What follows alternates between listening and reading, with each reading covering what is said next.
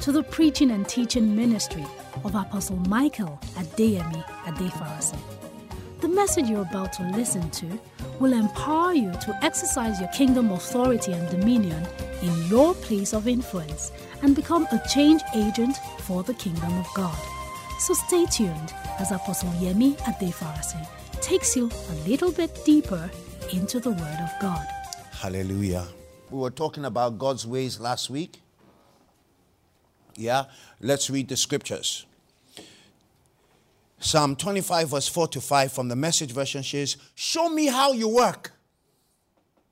School me. Educate me in your ways. Take me by the hand. Lead me down the path of truth. You are my Savior, aren't you? The Amplified says, show me your ways, O Lord. Teach me your paths.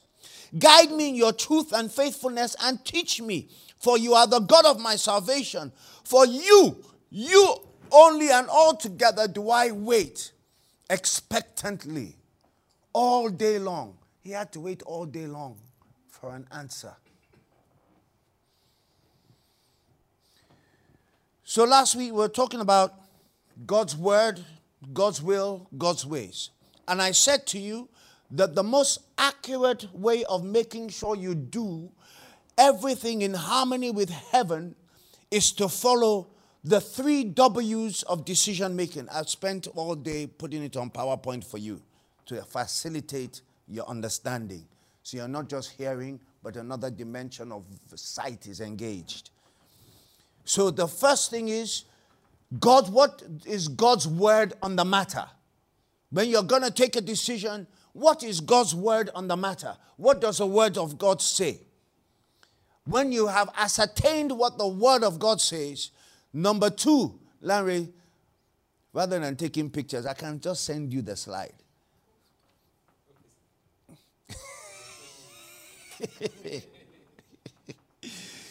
What is his specific will about it? So once you know what God's word says on the matter, you now find out what is his specific will about it as it relates to you. And then when you know the specific will, you now go to what is his way to fulfill it.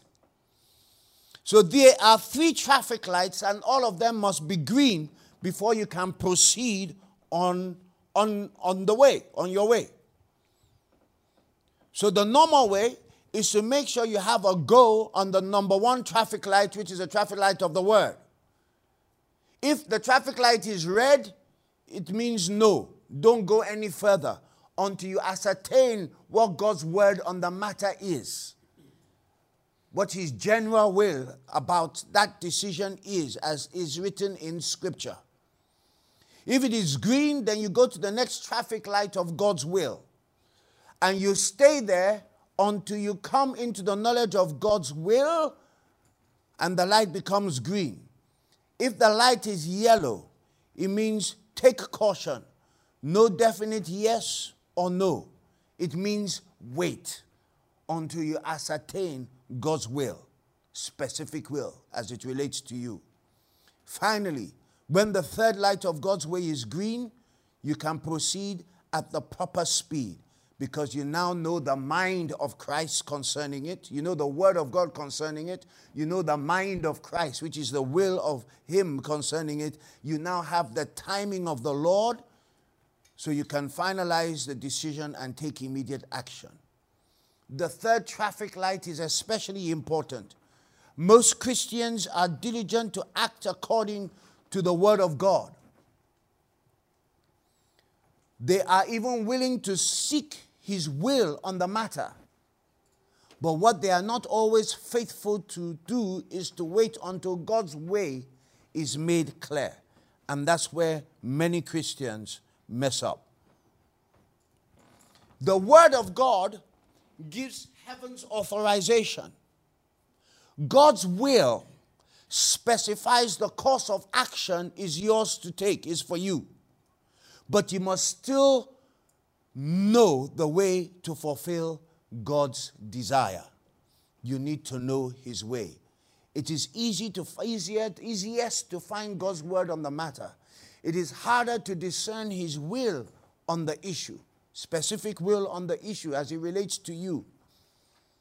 But beyond all that, you must wait to know what God's way is to fulfill his desire. His desire, not your desire. The way of God includes A, his timing. B, the what. His timing. B, his methods. There is always a methodology. C, the necessary means to do it, which entails the what, the who, the what, the when, the where, the how, and the why. God normally does not tell us why. John 7:17 or 17:7 says, if you do, then you will know. Obedience always comes before understanding. You will never have understanding before you obey. That's why obedience is paramount. And in this season of 2017, because the sword of the Lord, which is his authority, has come into play in a way such as never before, obedience to authority is paramount. If you cannot be obedient to authority, you'll mess yourself up. Because the sword of the Lord is a symbol of his authority. Are you with me? And the sword of the Lord is a symbol of God's judgment, and is also an instrument of judgment and an instrument of war. When God wanted to bring judgment on a nation, there were 4 instruments that God will use: the sword, famine or drought, pestilence, and plague. Those are the 4 instruments of God's judgment you will always find in the Bible when he's dealing with nations. D, the continued guidance and control of circumstances by God. Let's take it again. His way includes, number 1, timing. If you mess up the timing, you mess up everything. So if you don't understand how to keep to time and how to honor time, then you cannot keep the timing of God. Number 2, B, his methods. What is the way that God wants to employ to achieve this thing? Wants me to employ to achieve this thing. C, the necessary means to do it. D, the guidance and control by what? Circumstances. God will always use circumstances. When it was time for Moses' mother to fulfill God's specific will for Moses, at the right time, she takes Moses and puts him in a basket and puts him in the river. The timing had to be so accurate because every river has velocity. Yes? So she had to put the river, so God had already calculated the velocity or the speed of the water flowing in the river. And he had all calculated that if she put the baby in at 7 o'clock in the morning, and Pharaoh's palace was 20 miles downriver, and Pharaoh's daughter was going to take a decision to come out to worship at 9 a.m., then God knew the river was flowing at 10 miles an hour. Yes? So it would take 2 hours to travel the 20 miles for the basket to be exactly in front of Pharaoh's palace at the time Pharaoh's daughter would come out. You see how timing is very important. Your car operates with timing. It has something called the timing chain. If the timing chain and the valve setting is not correct, your car will misfire. And the engine will not run efficiently or smoothly. Are you with me? Timing is critical in this season. And one of the ways we need to discipline ourselves with timing is observe the times of the Lord. Especially the gates of the watch of the day that God has called you to pray into. E, patience is critical. Your patience is needed to press on until God's plan is accomplished. So all those are factors of understanding God's way. Are you with me? So to possess God's way, you need above all patience. So the Bible says, Hebrews 6:12, in order that you may not grow disinterested and become spiritual sluggards, but imitators, behaving as do those who through faith, by their leaning on the entire personality of God in Christ, in absolute trust and confidence in his power, wisdom, and goodness, and by practice of patient enduring and waiting, and now inheriting the promises. So number one, to come into the fulfillment of your prophecy and the promise that God has given you, number one, you should never become disinterested. In other words, you need to keep the prophecy between your eyes and in your heart all the time, meditating thereupon. Number two, you cannot be lazy about your prophecy. Paul said, go to war with the prophecy that was spoken over you to Timothy. But you have to be an imitator of all those who faith. So you have to know the Hall of Fame or the Hall of Faith in Hebrews chapter 11. You have to study all those people and how they inherited the promise. Abraham was looking for a city that he never even got into, never even found. But by faith, he saw it, but physically, he never got there until he died and went to heaven. Imitators of, as do those who through faith.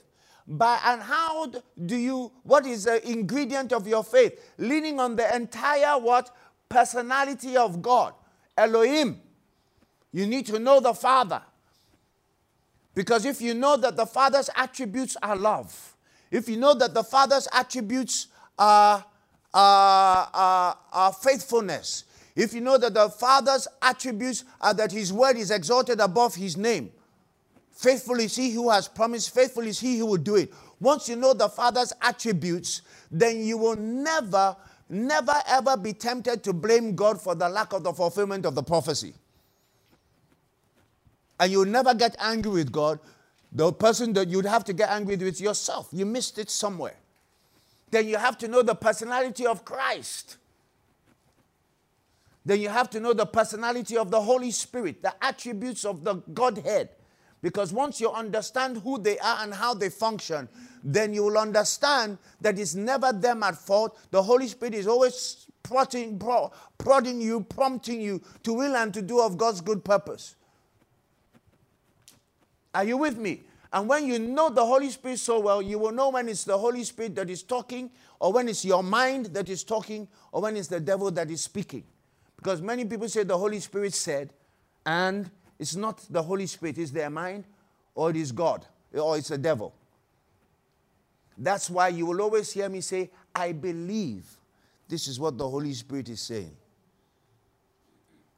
So you always leave a margin of error. I believe the Lord is laying upon my heart this prophecy. Amen? Because man is fallible. Only God is infallible. The devil doesn't want my... Okay. Are you with me? Can I go on? So most Christians, therefore, are unaware of this third traffic light in their walk with God. Many endeavors fail because they are not attempting God's way in accomplishing his will. Touch your neighbor and say, you must follow God's way to accomplish his will, not your way. That's why the Bible says in Proverbs 14:12, there's a way that seemeth right unto man, but the end thereof are the ways of death. The message says you will end up in hell, in utter ruin and in hell. There's another version that says the ways thereof, there's a way that seemeth right unto man, but the end thereof is what? Ruin. Many of us come to ruin because we're all attempting to do things that we believe God has spoken, but we're doing them our own way instead of God's way. That's where most of our problems, then we get offended. God is not in that church. That prophet is a liar. He said this and that, and it didn't come to pass. This happened, that happened, and then many of us give up. Oh, I couldn't have heard from God. That man of God, the thing that he said is not correct, and we end up blaming everybody except ourselves. This is where most Christians fail. Isaiah 55 verse 9 says, as the heavens are higher than the earth, so are my ways than your ways, and my thoughts than your thoughts. So God's ways are always much higher than our ways. That most of the time, what we do because of our secular programming, because of our secular education, is we try to rationalize God's way and reduce it to human logic and rationale. And then our minds are programmed to think the way of the secular, because we spent our whole lives in secular education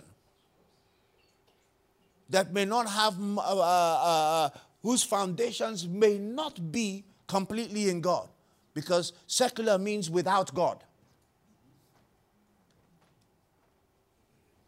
Are you with me? And that becomes a huge problem. So to know God's ways is a whole totally different ball game.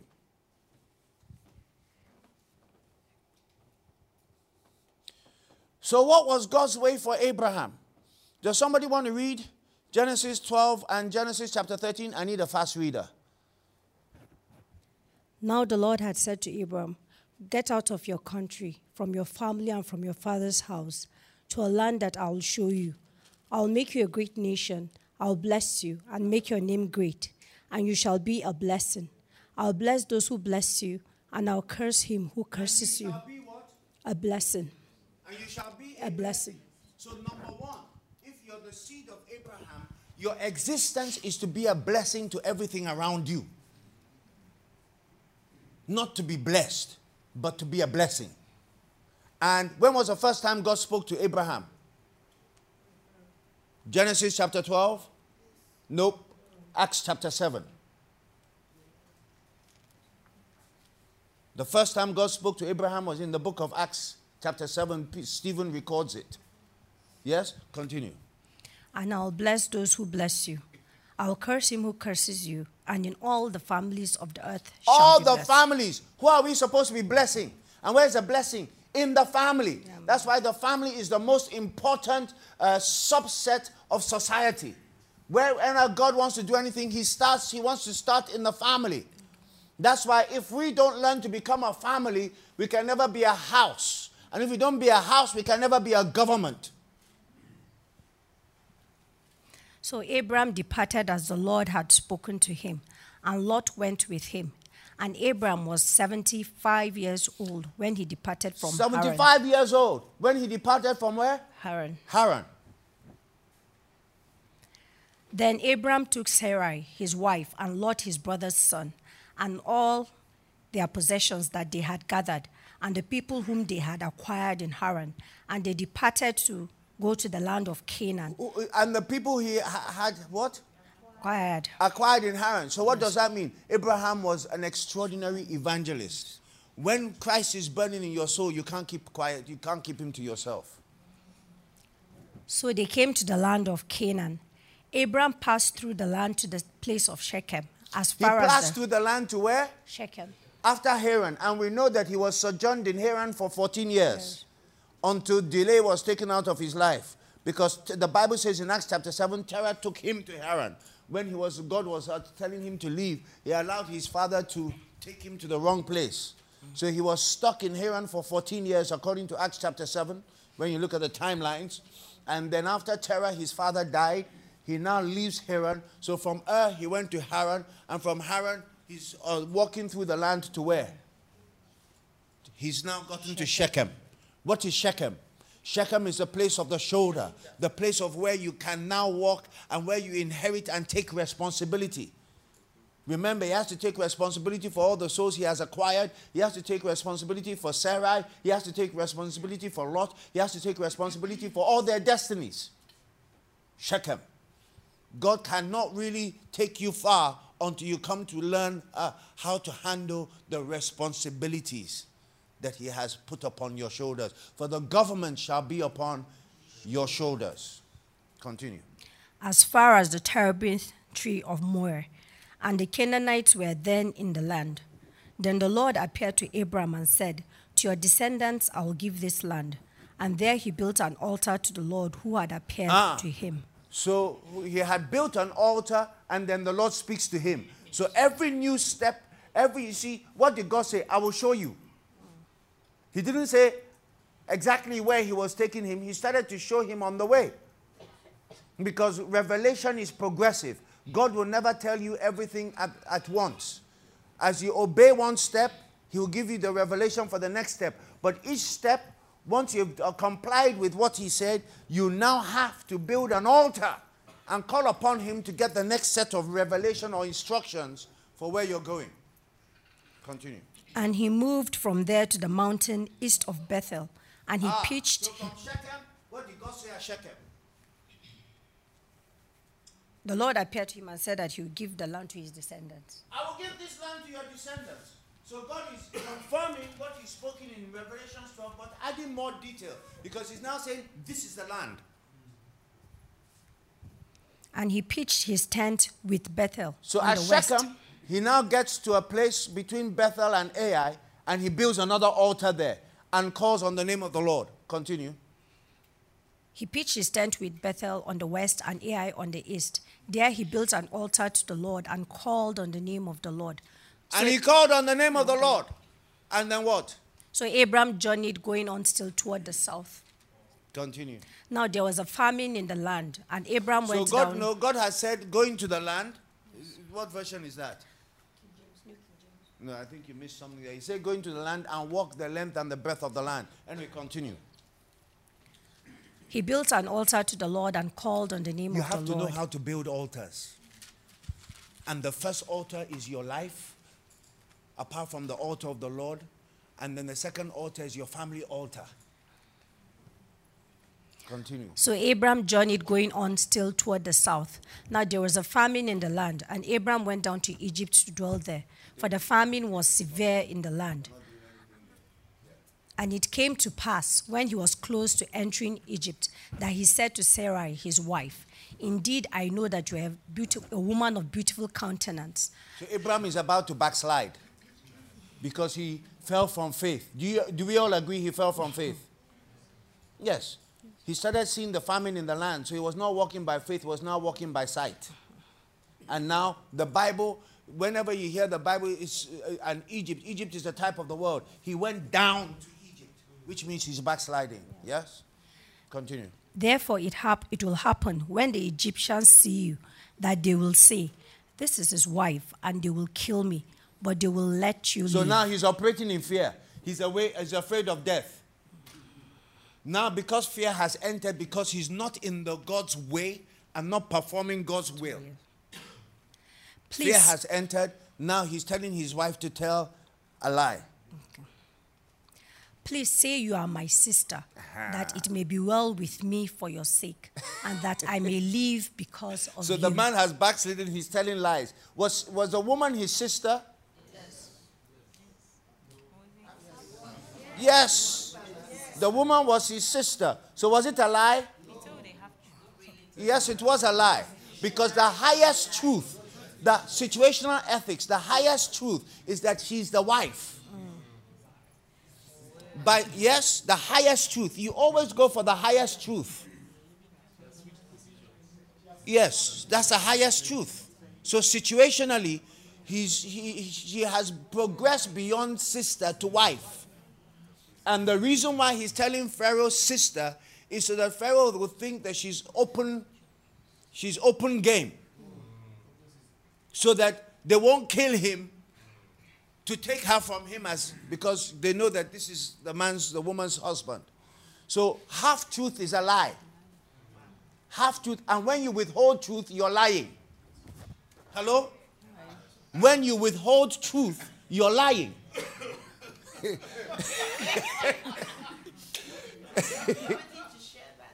Yes.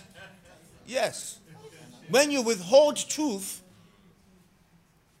because what does the truth do? Sets you free. It sets the other person free. You shall know the truth, and the truth shall do what? Set you free. Yes. Continue. So, Father, we all repent from being liars. In Jesus' name, I'm doing it for Jide. So it was when Abram came into Egypt that the Egyptians saw the woman, that she was very beautiful. The princes of Pharaoh also saw her and commended her to Pharaoh. And the woman was taken to Pharaoh's house. He treated Abram well for her sake. He had sheep, oxen. So was that God blessing Abraham or Pharaoh? He was blessing Abraham because of what? The wife.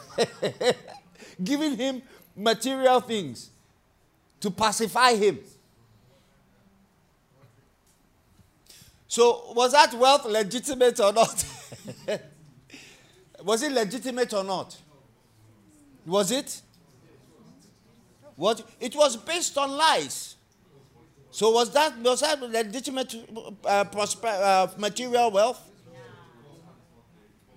Yeah? God's hand was not there. So was that God? No. Pharaoh is a type of who?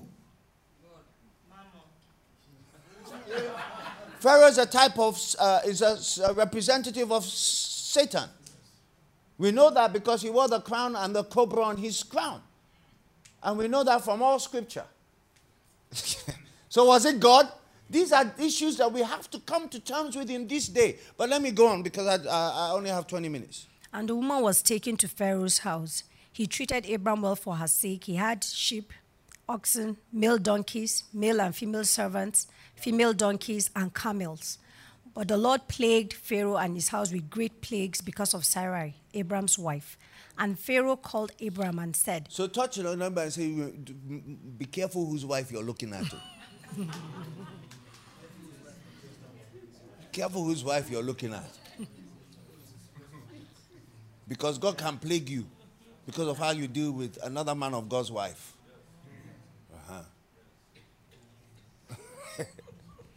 And Pharaoh called Abram and said, What is this you have done to me? Why did you not tell me that she was your wife? Why did you say she is my sister? I might have taken her as my wife. Now, therefore, here is your wife. Take her and go your way. So Pharaoh commanded his men concerning him, and they sent him away with his wife and all that he had.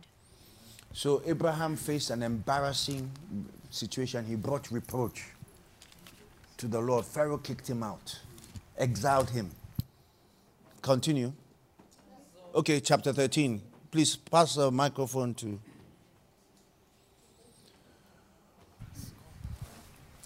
So there's certain things that happen to us because we may have missed God's way. Yes? There's certain things that may happen to us because we've missed God's way, which brings reproach. And out of that reproach, God creates circumstances in this situation to exile Abraham. So that's why I keep on saying, whatever is going on in your life, ask God, what is the purpose behind this problem? What are you teaching me in this situation? And what are you trying to change in me through this situation? Continue to read. Chapter 13. Then Abraham went up from Egypt to the Negev. So before he went down to Egypt, now he's going what? He's going up. He's now coming back to the Lord. So we know once the Bible says he went up from Egypt, he's now looking for God again because he realizes he's missed God in the way. He, his wife, and all he had, and Lot with him.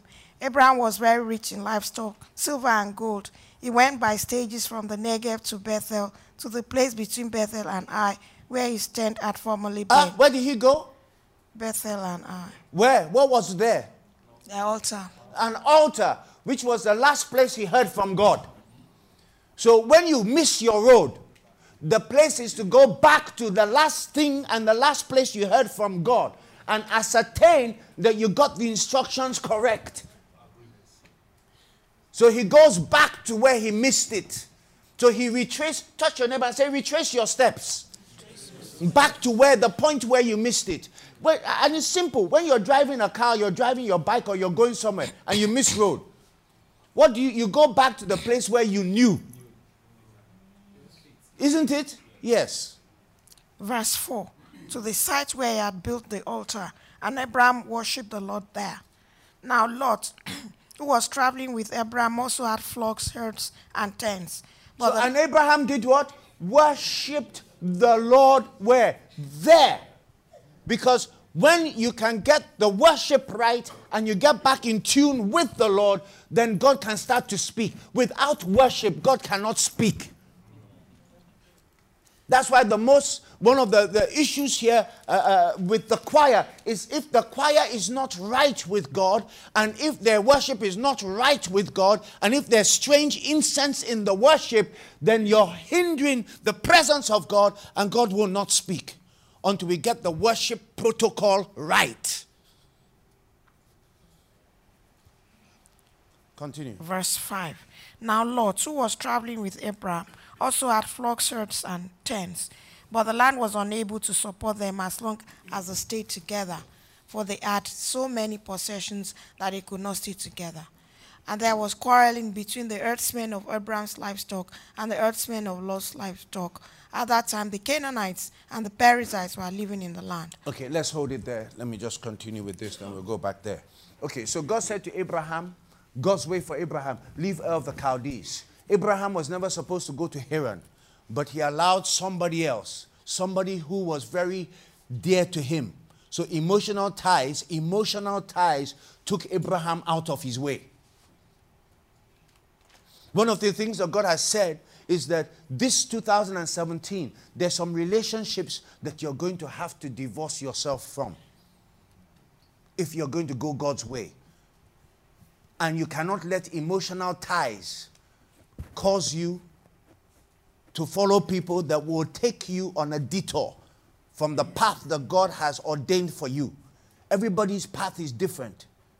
I'm not called to do church, so I must move away from that. I've deviated because we have a church mindset. So everything's going to change. And if you can't change, then you're going to have to ship out. But I'm not going to, because of you, mess what God has set up for me or for this ministry. I can't. I'm a steward. Okay? So what was the next one? God had told him, God's way for him was to become the father of a great race of people for the Lord. I put for the Lord there because all those people, whose people were they? For the Lord. So we should never think that we own people. I am exercising stewardship over you on behalf of God. So in kingdom, they're not my flock. They're God's flock, but in my custody, of which I have to give account for every soul. God's way for Abraham was what?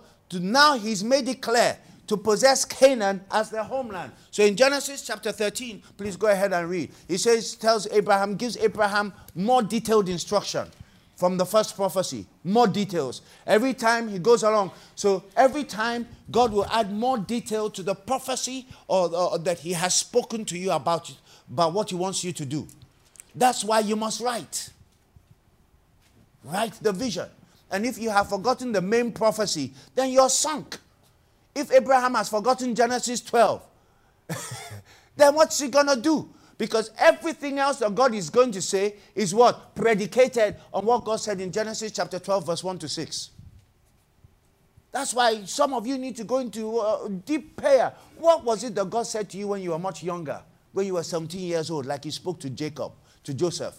The sun and the moon will bow down to you. Joseph never forgot those words because every other prophecy, every other revelation that was going to come to Joseph was predicated on that first prophecy, that first dream that Joseph ever had. And some of you have forgotten the dreams that you dreamed when you were younger.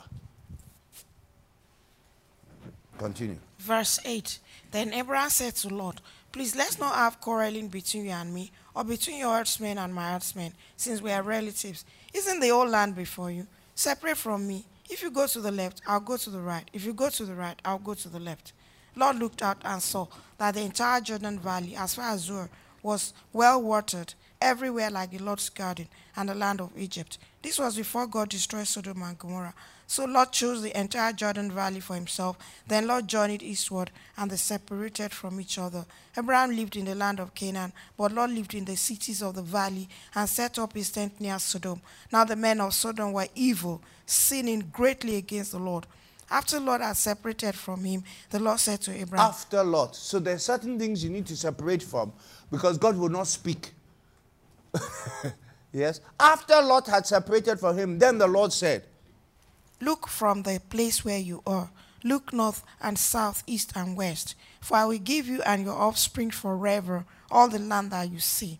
I will make your offspring like the dust of the earth, so that if one could count the dust of the earth, then your offspring could be counted. Get up and walk from one end of the land to the other. Now God is giving very clear, explicit instruction. Get up. Don't be lazy about it. Walk the length and the breadth of the land. Continue. For I will give it to you. I will give it to you. So Abraham moved his tent, went to live beside the oaks of Mamre at Hebron. Then in another place further down, he says, wheresoever the sole of your feet will tread. So he's adding instructions. So what is Abraham's job? To secure the land for his generations. Okay, I think we better stop there. Where he built an altar to the Lord. And there he did what? An altar to the Lord. He built an altar. Between Abraham, Isaac, and Jacob, they built 7 altars to secure that land. That's why nobody can take it from them. And it's going to the ones that they've encroached upon, it's going to revert back to them. 7 altars. If we don't start raising altars on the land of Nigeria, we'll never be able to secure it. Because the enemy is doing a better job than the Christians are. Everywhere there's bloodshed, they're raising their altars. And this is the book of Genes. There's no way we cannot dealing with altars in the land. So the sooner we start walking the length and the breadth of the land, the better for all of us. So this word was spoken as God's specific will through divine revelation. You see, God has been unfolding revelation progressively since Genesis chapter 12 verse 1 to Abraham. Because revelation is progressive. And he confirmed all these things through personal prophecies to his life and then through signs. The way for Abraham to fulfill God's desire was to look and walk the length and the breadth of the promised land. Genesis 13:17. It was going to be a lifetime process. This whole thing was going to take Abraham's whole lifetime. Touch your neighbor and say, you don't have any time because you've wasted so much of the time already. Remember, Abraham started when he was 75 years old. He had wasted 75 years worshipping some gods in the era of the Chaldees. It's not Chaldees, it's Chaldees. God's way for Joshua to possess the land 400 years later was different. God's way for Abraham is walk the length and the breadth of the land. God's way for Joshua was totally different than Abraham's way. So you can't say, this is how our fathers did it, so this is how we're going to do it. You cannot do what your fathers have done. The times have changed. So if you're still trying to hold on to the teachings of your fathers rather than walk, you're supposed to have more revelation than your fathers had. You're supposed to have more revelation than Ayoericha Jafo, because you have a different generation. You're supposed to be sitting on his shoulders to see further. We are supposed to be teaching them because to us, we have much more revelation than they had in their time. They did things according to Pentecostal movement. We passed Pentecostal movement to charismatic movement, to a prophetic movement, to apostolic movement. So if you're trying to build the way your fathers did, you've missed God. Yes, we cannot abandon some of the tenets and the principles, and we cannot write them off, but we need to inherit the legacy, but we need to know how God is interpreting that legacy because there's more revelation available than when they had. And all we're trying to do is do church the way we've been taught, and for walk with God the way we were learned in Bible school. So God has to break some of the cemetery experience that you had in seminary. No, I'm telling you. Because if you don't shift your mindset in this season, you become irrelevant to God. Our prayer is that, David's prayer was, let me not be a proverb nor a byword. That should be our prayer. And the hard thing about it for us is we don't have any models. So this time we have no choice but to depend on God for the revelation of what to do. Because there are no models to follow. So in particular, the particular place God had chosen as a possession was Canaan, that Abraham walked the length and the breadth of. But the place he designated Israel to grow into a nation was Egypt. So many of us are trying to bypass Egypt to get to Canaan. Touch your neighbor and say, Kosheshe. It can't work. So even though Abraham went into Canaan to secure Canaan, God wanted Israel to grow into a nation, and the place God designated. So there are certain places where God has designated for you to grow. And if you miss the place, you will miss your destiny because you will not be equipped with all that Egypt needs to teach you. Because you're not in Egypt. You decided to go to, like Lot, to Sodom. Are you with me? The place God designated. Where has God? That's why you're not in clam because you feel like being in clam. You're here for a purpose. God doesn't make accidents. How many times do I have to mention Acts chapter 17 verse 26? From one blood he made every nation of men. And he predetermined and pre-appointed the exact times and places of their habitation. So the more you miss, the more you're missing the vital equipment that is necessary for you to be empowered for your destiny. And in Egypt, were they happy in Egypt? After a while, there arose a Pharaoh who did not know Joseph. The party is over. Now, I'm going to afflict you. Why did Pharaoh afflict them? Because in Egypt, they grew and multiplied. They grew and multiplied. God's way in Egypt was for them to grow and to multiply. And they multiplied, they became more numerous than the Egyptians. So the Pharaoh said, these people are more numerous than us. They're more powerful than us because we have seen their God manifest. So let us deal with them very shrewdly and oppress them so they don't take a stage of coup d'etat. So they entered into the eras of affliction. And the reason why God called Moses was because of their prayers. Because God said to Moses, the prayers of your people have come up into my ears. Their prayers by reason of their what? Affliction. So some of you will never pray until you're afflicted. So God will afflict you to bring you to the place of prayer. Because woe to them that are at ease in Zion. If you're comfortable with life, comfortable because you have money, comfortable because you're comfortable, then you'll never pray. So you need to understand that God is not trying to do things against you. He's trying to do things for you. By the things you go through. So that you can shape up, you can wise up, and you can align. The appointed time for the fulfillment of the prophecy was going to be 4 centuries or 400 years later.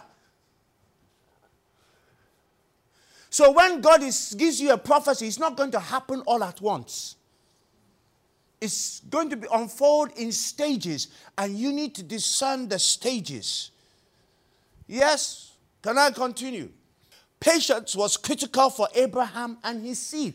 This prophecy is going to take, David, 400 years. You and 4 generations are going to have enough patience to wait and wait and wait and wait. And you're not going to see the prophecy because it's going to be for your 4th generation. Hello? But there's a part that you have to fulfill. And then you better teach your children your own part and what their own part is so they can teach their own children what their own part is in this whole thing. Because it's going to take 4 generations to fulfill. And some of you are struggling to fulfill everything in your own lifetime. And you know what? Unless God redeems a time, we've run out of time because we've wasted a lot of time in our lives. Patience was critical for Abraham and his seed. They had to wait until the sins of the Amorites had reached their what? Their fullness. So God is not doing it just because you're you and because you're righteous. He's doing it because some people have messed up somewhere. And he's raising you up as a standby for those people to take the place of those people. So until the sins of the Amorites was full, God was not going to eject them from Canaan land. Once their sins, the cup of iniquity was going to be full, God will kick them out, and by that time you're ready to possess. And how do you possess? You dispossess to possess. If you cannot dispossess, you cannot possess. Are you with me? So he had to wait till the sins of the Amorites had reached their fullness, and his descendants had multiplied to become like the stars of heaven. Remember, there was a prophecy. I will make your descendants like the stars in heaven and like the sand on the seashore. So Abraham had to wait for all that multiplication to take place, which took 400 years. God's word and will came quickly. So Abraham knew God's word. He had some understanding of God's will, which unfolded progressively. But it took 400 years for the way of God to unfold completely. So patience is critical. When God speaks, he speaks to nations in terms of centuries. When God speaks to families, he speaks to families in terms of generations. That's why we have something called generational blessing. And when he speaks to individuals, he speaks to individuals in terms of a whole lifetime. Everything that God said and called you for is going to take your whole life, of which we've wasted so much. And I've wasted 50-something years that I don't have time to waste anymore. So my prayer every day is, God, give me as the days are, so shall my strength be, so I can fulfill everything you said I should fulfill. I am willing. For that purpose, I'm ready to lay my life down. Because I was dead and God brought me back to life and gave me life that I may do his work. God's way for Moses. The word of the Lord came to him to deliver 3 million chosen people out of Egyptian bondage and to take them to a land promised to who? Abraham. So Moses is fulfilling something that was spoken a long time to Abraham. So you're not an island on your own. There is something that was spoken to some generation before you, of whom you are a descendant, that you are supposed to carry on. So you know what? Moses' staff. Moses had a staff, remember? And what was Moses' staff? It was Abraham's staff that was handed generationally until it got into Moses' hands.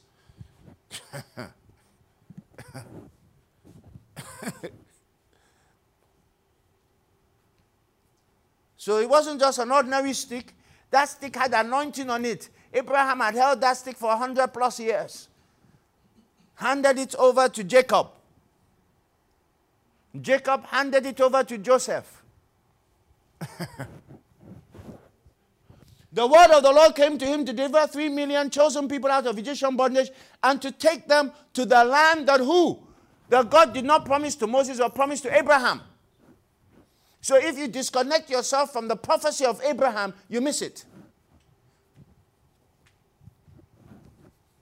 God's specific will was made known by the audible voice of God at the burning bush and confirmed by signs and wonders. We'll find all that in Exodus chapter 3. God's way for the Israelites was, let me leave Israel, so let me just talk about Moses a little bit.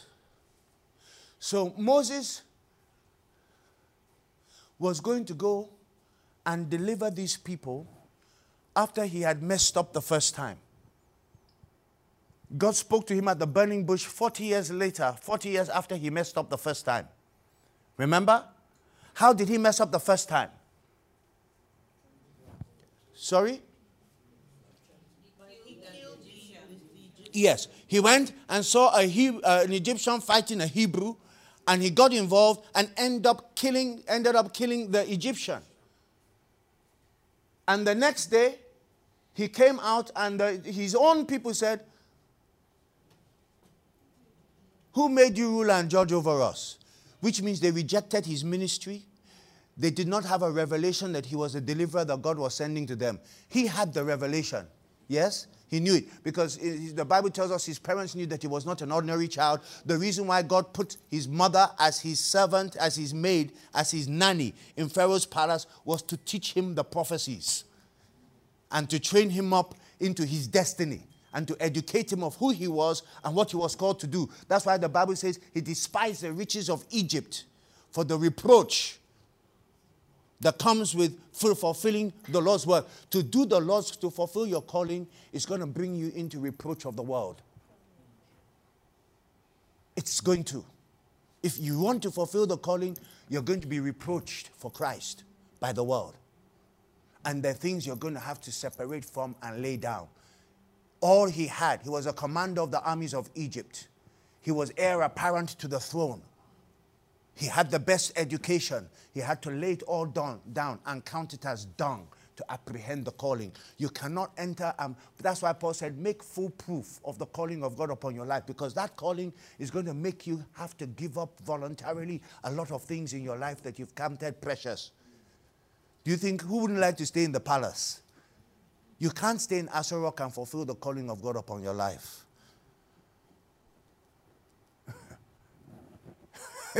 Because you like the comfort in Aso Rock. Moses went forth and they rejected his ministry. Who made you rule and judge over us? And the thing, who spread, who's gossiped about it? The Israelites. And that's how it was known to Pharaoh. So what did Moses have to do? He had to run. Remember what I said. Timing is critical, knowing God's way. So Moses has gone 10 years ahead before the proper time. I've taught you that before. So you understand the mathematics. Because Israel came out of Egypt in the 430th year. Yes? And Moses spent 40 years in the wilderness. Which means that he acted in the 390th year. So he went 10 years before the appointed time. And when you go before the time, you mess everything up. Not only do you mess up your own life, for which you have to go into the desert for another 40 years to be taught by Pastor Jethro. Your spiritual education. And then, now he causes a 30-year delay in Israel's destiny, because God told Abraham they'll come out in the 4th generation in the 400th year. Now they're coming out 430 years because you went and did your ministry before God at the appointed time. And not only that, because you went before the appointed time, you did not have the tools. You did not have the right tools because you went prematurely. You were not fully equipped. And so instead of waiting for learning how to use the rod and the staff, you learned how to do gidigbo power. And it's gidigbo power that got you into trouble because you killed somebody by the flesh with raw power. When God was going to put a stick in your hand, God's way was a stick. Moses, the flesh way, was gidigbo power.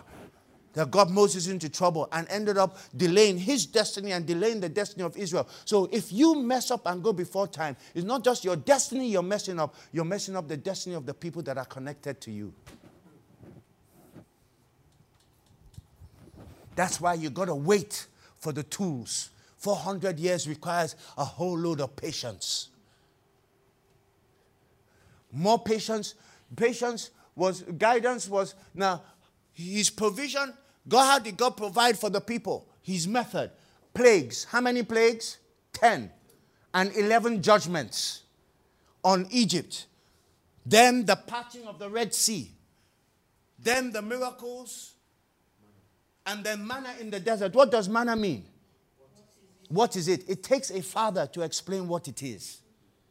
So if without fathers and without teachers, you will never have the understanding and explanations of what these things are. Guidance in the desert. What was God's way? By a pillar of fire and a cloud by day. And the day the cloud shifted, they had to pack up everything. So those guys could never get comfortable in one place. Because they had to keep on moving. They had to demonstrate a lot of patience till Pharaoh gave the order for them to be released. Are you with me? More patience was needed to endure the wilderness. There are things. That's why Paul says, endure. What's it? Endure like a good soldier. Endure affliction like a good soldier. Hardship like a good soldier.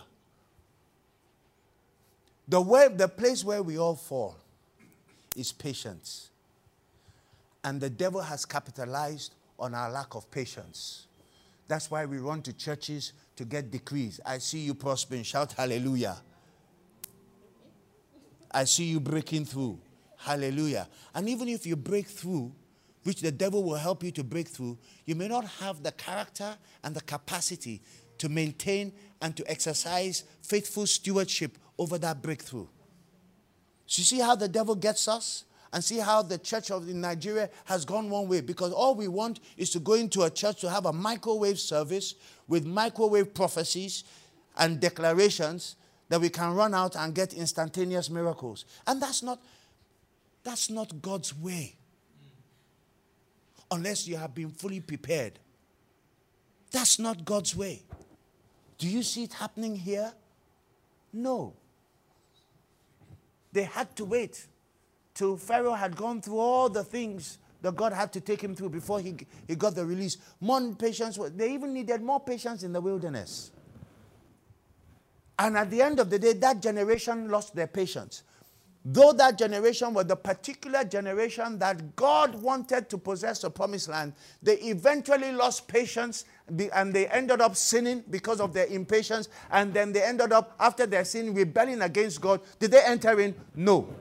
It was the next generation. The prophecy was postponed to the next generation. If you don't fulfill your own part of the prophecy, God suspends it and postpones it for the next generation. We know that in Nineveh, when Jonah went to prophesy,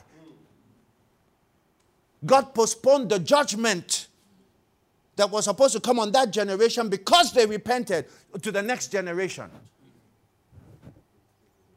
You don't want your prophecy postponed to your children or to your next generation because you didn't play your part.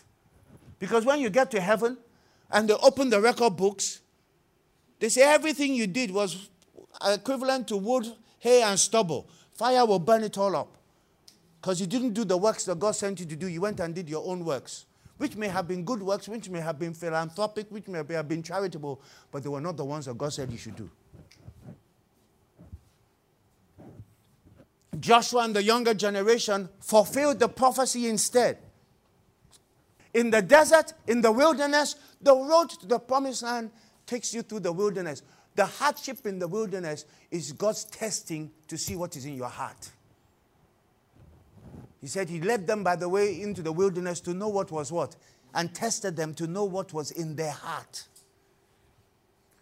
And they got into the wilderness, they messed up, so God extended the timetable to another 40 years. So they've lost how many years? 80 years of destiny. They had to follow the pillar of fire until God was ready for them to take Canaan. Another 40 years postponement. He wanted, why did God do that? You've got to understand the processes, his ways. If you don't understand, why did he do that? He wanted sufficient time to put in place everything necessary to fulfill whose purpose? His purpose. You're just an instrument fulfilling his purpose. You're just an instrument fulfilling his destiny. You're here to fulfill the destiny of God, not your own destiny. You are predestinated in Christ. We are all here to fulfill the destiny of God. He wanted time to put in place everything necessary to fulfill his purpose. What was the first thing he was going to build? What? A tabernacle. Why? So he could dwell in the midst of them, so they could know him and learn his ways. Because you don't know his ways until you know him very well. What was the second thing? He now gives them a code of what? Laws. To preserve and maintain them in a right relationship. If you have to transform a nation, then you must have a code of laws that determine the ethos of the nation and the ethics of the people. Yes? A code of laws to preserve and maintain them in a right relationship with him and one another. So the first 5 commandments deal with your relationship with God, and the second 5 deal with your relationship with man. That's why Jesus broke the 10 commandments into 2. Thou shalt love the Lord thy God, your relationship with God, and then love your neighbor as yourself, your relationship with other people. Because that's the summation of the 10 Commandments. Then, out of the 10 Commandments, they had to develop a political system to transform them from a disorganized multitude. Remember, they were a mixed multitude. From a mixed multitude into 12 organized tribes. And he placed them in order around his tabernacle. Remember? Yeah. Which tribe had the eastern gate? Judah. Judah had the eastern gate. And who was before Judah? The priesthood. Were closest to the gate of the tabernacle. Then there was Judah. And all the tribes were positioned in order around the tabernacle. When the tabernacle was going to be moved, there was even a marching order. There was a marching order. There were protocols to everything, which is what I've been trying to teach you. You cannot just come into the house of God and do what you like, when you like, and how you like. When the trumpet blew, papa, papa, they knew the Levites would go and start, and all the Levites were divided into different groups. One group carried the pulpit, another group carried the chairs, one group carried the sword, another group carried the speakers. Nobody could carry what they were not assigned to. That's how the kind of order that there was. Everything was specific. You cannot go and place, if you're supposed to carry the keyboard and you can't carry the speaker, you will die. That's how it was.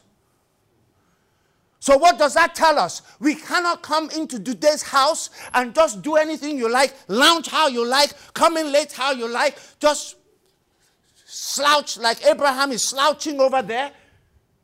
You can't. No, it's not a laughing matter. Because until we get our orders and protocols correct, we are hindering one another's destinies. Miriam messed up. Israel was stagnated for 7 days because one woman messed up. So when one of us messes up, it affects all of us. Don't be deceived. There was order around the tabernacle. Nobody just got up and did anything anyhow. They would die. That's how it is in this day. We cannot. We have to be ordered. We have to be disciplined. We have to be organized. We have to be administrated. And if you can't come in under order, then you're not going to make it into the land. You die before your time. Because God is serious. 3 swords are coming down. 3. So there's no time to joke around. We cannot do things anyhow any longer. That's why there must be discipline. That's why I must get tougher with everybody. And if you don't want to align, then I'm going to have to kick you out. That's how tough I need to get now. If you understand all these things, study the Old Testament. That's why we cannot even be coming late to service. If those guys moved the furniture late, the cloud would have shifted, the hot sun of the desert would have burnt them. Then they were not under covering because the cloud had already shifted. The training period gave them exposure to their enemies to gain proper training for warfare. All the hardship in the desert, once you get to the promised land, the Babanla giants you're going to face. So if the wilderness trains you how to be a giant killer, the wilderness trains you for war. Because to possess the land, there's going to have to be war. Islam is not going to give up voluntarily. We're going to have to chase them out. Which requires a whole load of faith and a whole load of boldness and courage. Hello? And please, we're not going to heaven before we've taken Nigeria for the Lord. If Nigeria has to be a sheep nation and not a goat nation.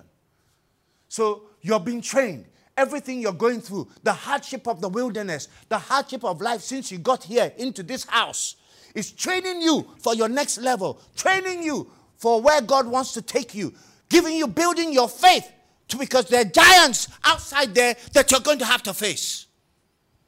So you're in training. So don't despise the training. Many people that came here, they did not understand why you're going where we have to go through what we're going through. But if you look at your lives, many of you have grown in faith. Many of you have grown in endurance. Many of you have grown in tenacity. Many of you are just exercising patience. It's not that some of you didn't want to go.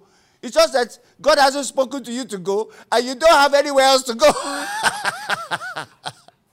Because you've done all the rounds. You've gone to all the bases. You went to base 1, base 2, base 3, and now this is last stop. No. I'm dead serious. In the wilderness, they learned how to tread upon serpents and scorpions. In the wilderness, they learned how to survive without water. And when they needed water, they had to call upon God. In the wilderness, they learned how to subdue their appetites. They could not take more manna than was necessary for a family. Everybody had their daily ration. If you chopped more than your daily ration, you were in trouble. If you tried to hoard some of the manna, the next day when you come, it has rotted. So touch your neighbor and say, God is delivering us from hoarding mentality. So all the money we've been trying to save, God has made us spend it all. Has he not? He gave them time to develop their faith to drive out giants. Don't despise the time, because God is developing something powerful in you, because you're going to face giants when you leave here. So what am I saying? It's not about formulas. Today's church, we're teaching 3 steps to deliverance, 10 steps to possess, 12 steps to become rich very quickly.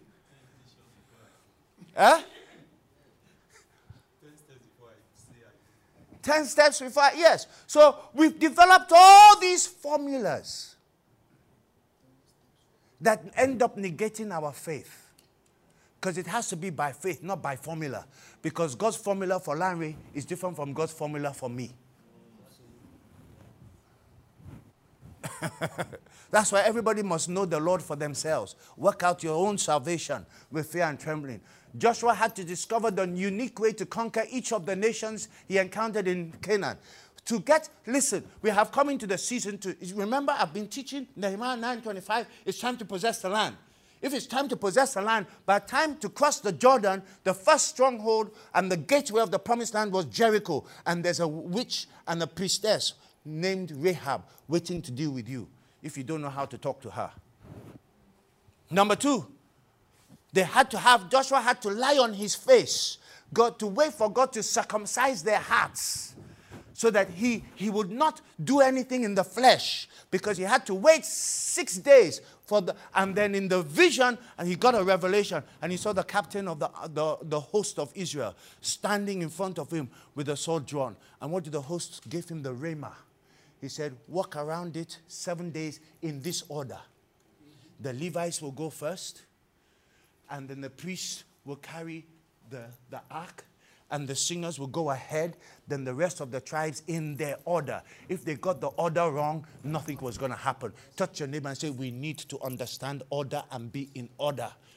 Because God can only operate through order. He said to the disciples, tell the 5,000 to sit in ranks of 50. Order. If we're not ordered, if you're not ordered in your life, ordered in everything you do, ordered in your habits, ordered in your worship, ordered in your time you come to church, ordered in how you behave yourself in church, then you're missing out on God, because God cannot move because you've broken his order. Walk around it 7 days without making a sound. Then on the 7th day, walk around it 7 times. Then when I give the signal, a priest will blow the trumpet, then you'll all shout. So everything was predicated on when and how. Walk around it. What are we going to do? Take this place, walk around it 7 days. Once for each day. 7th day, walk around it 7 times. Not a sound. Everybody in their order. Everybody in their rank. Then when I give the signal, Joshua will blow the trumpet. Once the shofar sounds, you'll all shout in one accord. So he's teaching them how and when.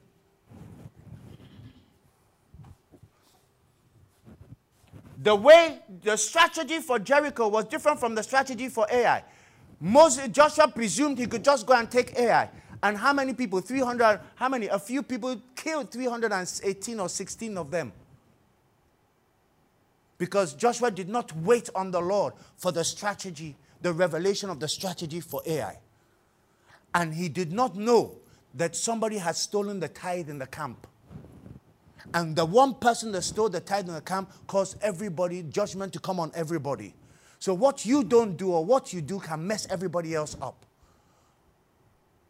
So what did God say? Achan stole the tithe, right? What did God say? Israel has sinned. He didn't say Achan has sinned. He said Israel has sinned. So one man's sin was imputed on the whole nation. So touch your neighbor and say, it is my job to sort you out if you're messing up everybody else.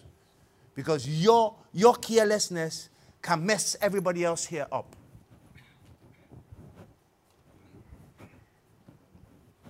How did they know it was Achan that stole the tithe? Because they had to cast lots until the lot fell on Achan. And then who died? Achan, and all his family had to die. Because Jericho was under the ban, which means everything in Jericho as a first fruit was that was the first fruit of the land. Everything in Jericho was what you call under the ban. Means it was devoted wholly to God. Nobody could touch anything. That's the principle of first fruit. Ministry must be launched in the... David won every battle differently because he waited for the green light of God's way before venturing into conflict. David knew how to go to God to get instructions from God. And today, do we know how to get instructions from God? We have a problem because we haven't been taught. We haven't been taught how to hear from God. Ministry must David. 2 Samuel 5:23. God starts speaking to David. He said, listen, you're going to set an ambushment. So some of the troops will go in front, but you and the rest of the troops will go behind. And then you will wait and hide until you hear the sound of me moving on the trees. And when you hear the leaves shaking in a certain way, and you hear the wind whistling, you know it's me moving. And you can see the trees shaking. You launch the attack at that time. Not before, because they'll kill you, because I haven't moved. So we have to learn to move when God moves. And that's how David was successful in warfare. He always knew how to find from the Lord the revelation of the strategy. Then he understood how God wanted to do it and the whens of it all. And that's where we are. Because we've messed up until now. Because we never understood God's ways to perform his will. Ministry must be launched in the fullness of time. Otherwise, catastrophe can result. It is better to go into ministry late than to go to ministry early. You know why? Because like Moses, when he started his ministry early, he just caused so many problems for everybody else. But when you go late, God can speed things up. The Holy Spirit is a quickening spirit. Are you with me? Our actions must be according to God's often unusual plan.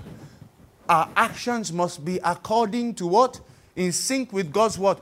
Unusual plan. What does that mean? God's ways are not our ways. His thoughts are higher than our thoughts. So every way God is going to move, he will never be by what your own understanding thinks. Never by what the world thinks. But we have majored in all our Bible schools, in all our cemeteries and everything, teaching all these secular plans. I've asked myself a question. Who's blessing all these people that claim that God blessed them? And some years ago, God told me it's not me. It's the devil.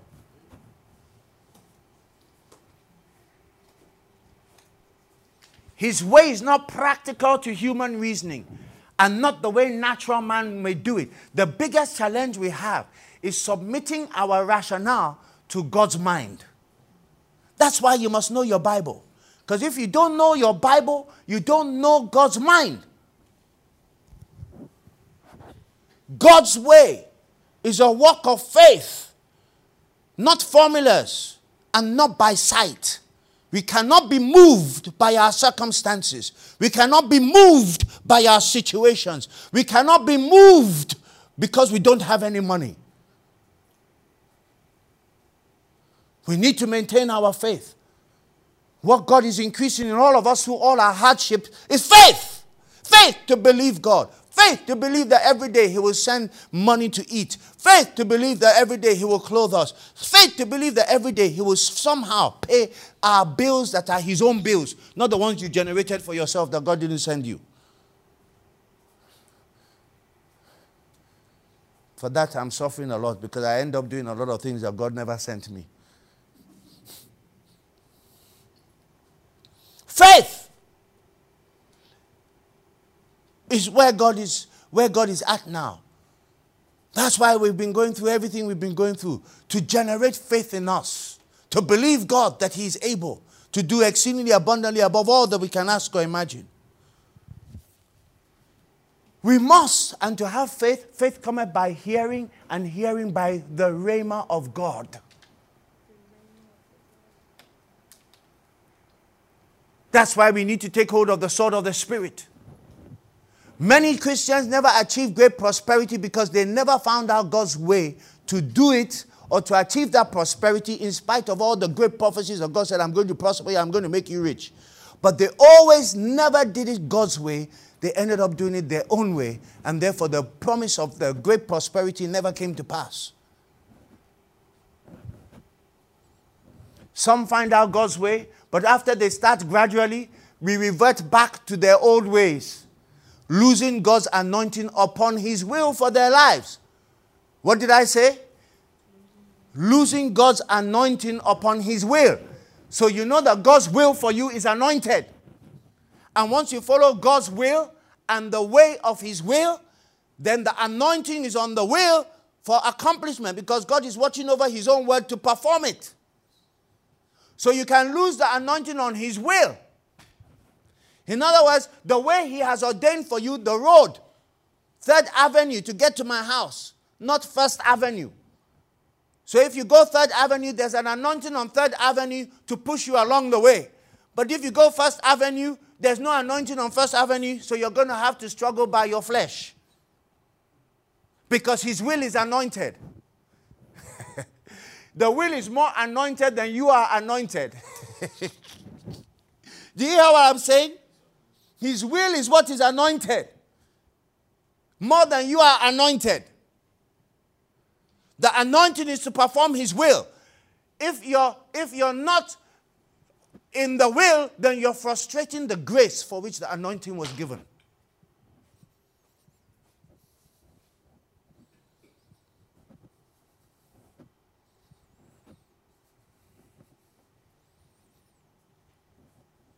Once the word was given, approval, and the will has been revealed, then the way must be waited until it is known. Psalm 27, the Message Bible says, point me down your highway, God. Direct me along the well-lighted street. Show my enemies whose side you're on. When Israel was going to take the promised land, I skipped that part. But let me bring it in. There was a 2-day route and there was an 11-day route. No? No, there was an 11-day route and the 3-year route. Do you know what way God told them to take? Which way? The 3-year route. Why? No, was it the 3-year route or the 40-day route? No, it was a 40-day route. But there was the 11-day route. Do you know why He told them to take the 11-day route? Yes. He told them to take the 40-day route, not the 11-day route. What was His explanation to Moses? The Amalekites are waiting for you, and you guys are not battle trained. They will kill you. So let's put it in the New Testament. Broad is the road that leads to destruction. Many there are that go that way. But straight and narrow is the road that leads to heaven. Few there are that go that way. I've discovered something in my walk with God all these years. The hard way is normally God's way. The longer way is normally God's way. Because along the way, God wants to put things in order, like he did with Israel. The short way is normally the devil's way. The easy way is normally the devil's way. And in my life, ask my wife, I will always take the hard way. Because it's normally God's way, not the easy way. Science tells us the path of least resistance. God never took them through the path of least resistance. Please, if you didn't understand anything I said tonight, understand that part. The hard way is normally God's way. The easy way is normally the devil's way. The short way is normally the devil's way. The longer way is normally the God's way. The longer way, you get taught a lot of things that will help you to stand at your destination. The key to successful Christian endeavor is to find his way, to fulfill his will with the authority of his word. With all 3 traffic lights green, we can now proceed at full speed to obey God. So let's stand to our feet. Let's go back to Psalm 25, verse 7. Show me your ways. School me. Show me how you work. School me in your ways. Take me by the hand. Lead me down the path of truth. You are my Savior. Lift up your hands and begin to pray. We all have to pray this prayer for ourselves because we've come to that time. Heavenly Father, help us tonight.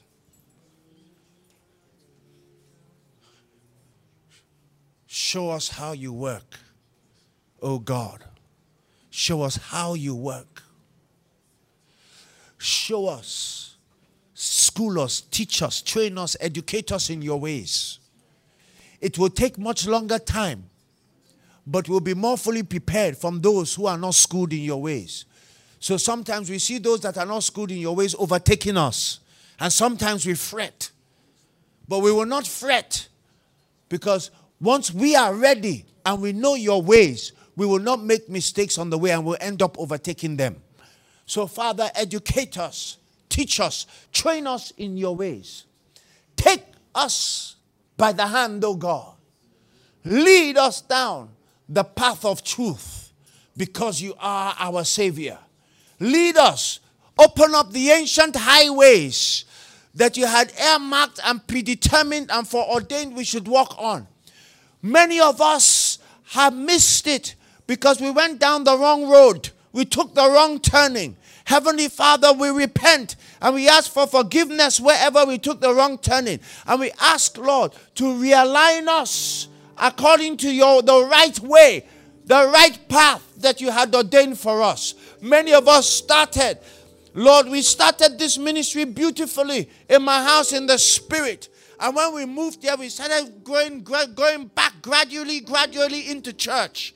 And Lord, that is a mistake that I have made. And I repent on account of that mistake. Asking you for forgiveness, because you called us to be an ecclesia and not church. And so, Heavenly Father, I pray in the name of the Lord Jesus for the grace, the boldness and the courage to make the right decisions, to turn this ship around into what you want it to be and not what our mindsets have brought it, because we don't understand. And every day we're arguing about doctrine, whether we agree with this doctrine or we don't agree with this doctrine. Meanwhile, the enemy is slowing us down. So, Heavenly Father, I'm not going to stand for it any longer.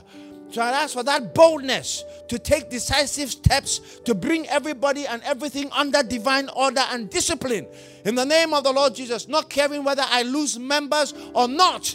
In the name of the Lord Jesus, is it better for us to go into the kingdom with one hand than all of us miss out on the kingdom? I'd rather have 12 that will turn the world upside down than have many that will mess everything up. Father, wherever we have resorted to the flesh, wherever we have resorted to carnality, we bring repentance today. And we say we want to get things right. Give us another chance, oh God. Show us your mercies. Show us your ways, oh God. Teach us your paths. Guide us in your truth and your faithfulness. Lord God Almighty, teach me. Teach me, for you are the God of my salvation.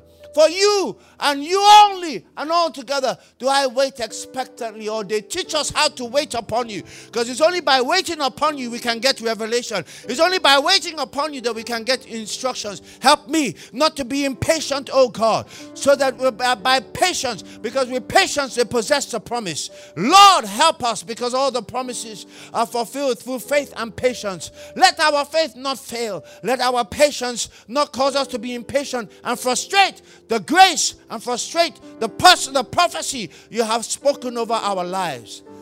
Help us to apprehend these truths, Holy Spirit. As your people go to their homes, reveal it to them. Reveal it to them. Just pray in the Spirit. Thank you for listening to this message. We hope you have been blessed. For more information and requests for this or other teachings by Apostle Michael Adeyemi Adefarasin, please log on to www.climng.org or send an email to us at kingdomlifeline@ymail.com. You can also call us on +234 809 857 2619. Thank you and God bless you.